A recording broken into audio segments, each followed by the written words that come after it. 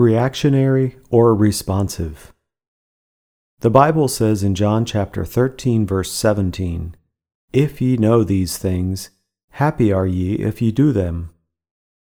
A reactionary person acts within the context of whatever just happened. Someone yells at me, so I scream back.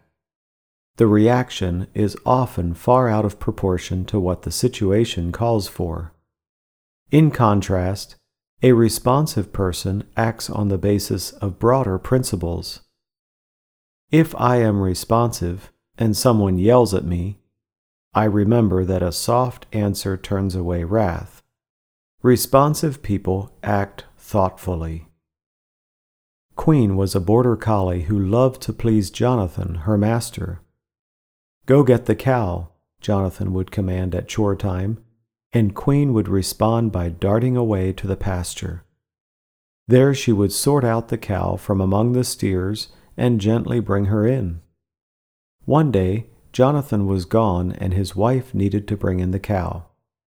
"Go get the cow," she commanded repeatedly, but Queen refused to obey. Finally, Jonathan's wife whacked the unresponsive dog with a stick.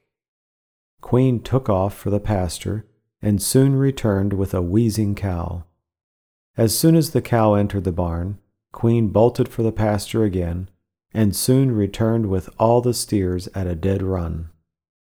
Without stopping to catch a breath, she rushed back to the pasture and returned behind a herd of galloping horses. Was Queen responding or reacting? Was she trying to make up for her failure to act, or retaliating against her mistress for hitting her? In John chapter 13, reactionary Peter is like Queen, first refusing to comply and then trying to over-comply. Responsive Jesus calmly stayed on track with the original plan. We may be stressed, taxed, and tested today.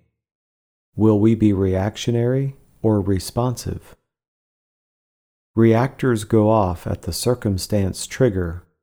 Responders are guided by precepts much bigger.